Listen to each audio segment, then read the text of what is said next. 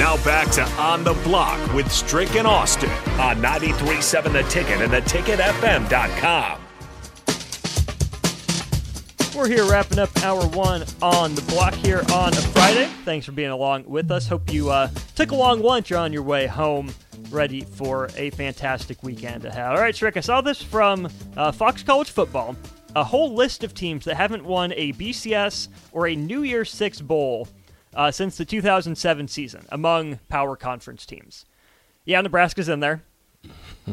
Not alone in the Big Ten, though, as Northwestern, Indiana, Rutgers also there, Maryland in there, Minnesota, Illinois, Purdue. A lot of the Big Ten hasn't won a BCS or a New Year's Six bowl. A couple others that stood out to me. Miami. That's one that, kind of ran the early BCS. Still surprising they haven't gotten a New Year's Six bowl win, and not very many appearances either. Yeah, that one's pretty crazy. And then the other one I think would throw me is the Notre Dame one. Mm-hmm. That's pretty wild. Some of the other ones aren't powerhouses. They're definitely second tier type schools. You look at Arizona, Kentucky's had shots at it. Washington is one that has really lost its savor. You thought Penix Jr., some of the games that they played would give him a chance to make a run at it, but that's not the case. We're going to see what's going to happen with Colorado. We'll get to see them pretty early as to what type of steps that they're making.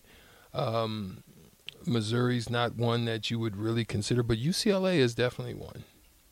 UCLA is definitely one that you kind of say, man, what's going on with them?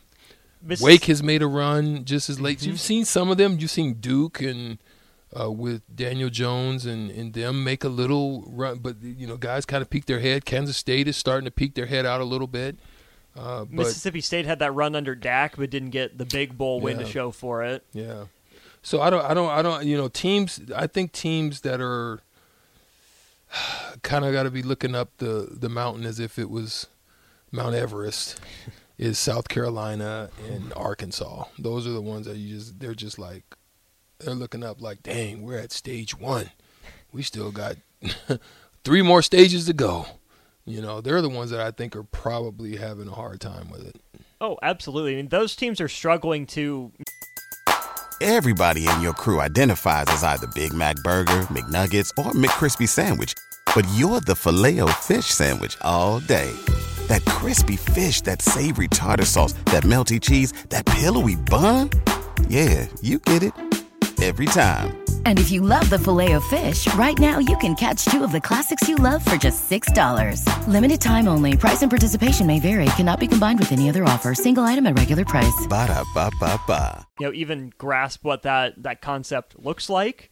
Notre Dame, on the other hand, I'm glad you brought them up, has had plenty of chances at it. Mm-hmm. They've played in that national championship game against Alabama, gotten close to the playoff, been in those discussions, gotten in the playoff, but nothing to show for it. And then Brian Kelly leaves and goes to LSU. So of the teams on that list, Notre Dame has at least been in the conversation, in the picture. Pitt had that one appearance under Pickett, Wake Forest under Hartman, like you were saying. But Notre Dame has at least been somewhat consistent in making those appearances. They just haven't won one. Is that a fluke? Is it too small a sample size? I just think that their schedule builds pretty well to put them in a position for that to happen. Sure. Yeah, they get hot and end up sneaking a couple of those wins. They're in there, but really they're not suited to play that style to win those big ones when it matters. That's the way it looks for me. I don't know where that comes from. But Cal has been bad for a while. So bad. They're usually not bad. I mean, you get Aaron Rodgers types coming through there. Marshawn They usually Lynch get types. great, some greatness that comes through there, just not sustainable greatness. Texas Tech is just found themselves just the stepchild of the Big 12 and out of Texas, just not able to get it done. They'll win some big games. They'll beat Texas every now and then. Sometimes they'll clip it, Texas A&M.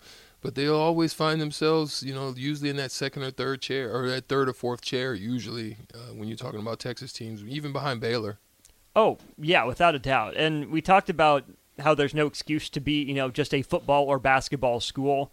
But there are a lot of schools on this list that would consider themselves football schools that still, haven't done that. And that's in, 15 seasons. This will be the 16th season then without a major bowl win. And that's just unacceptable.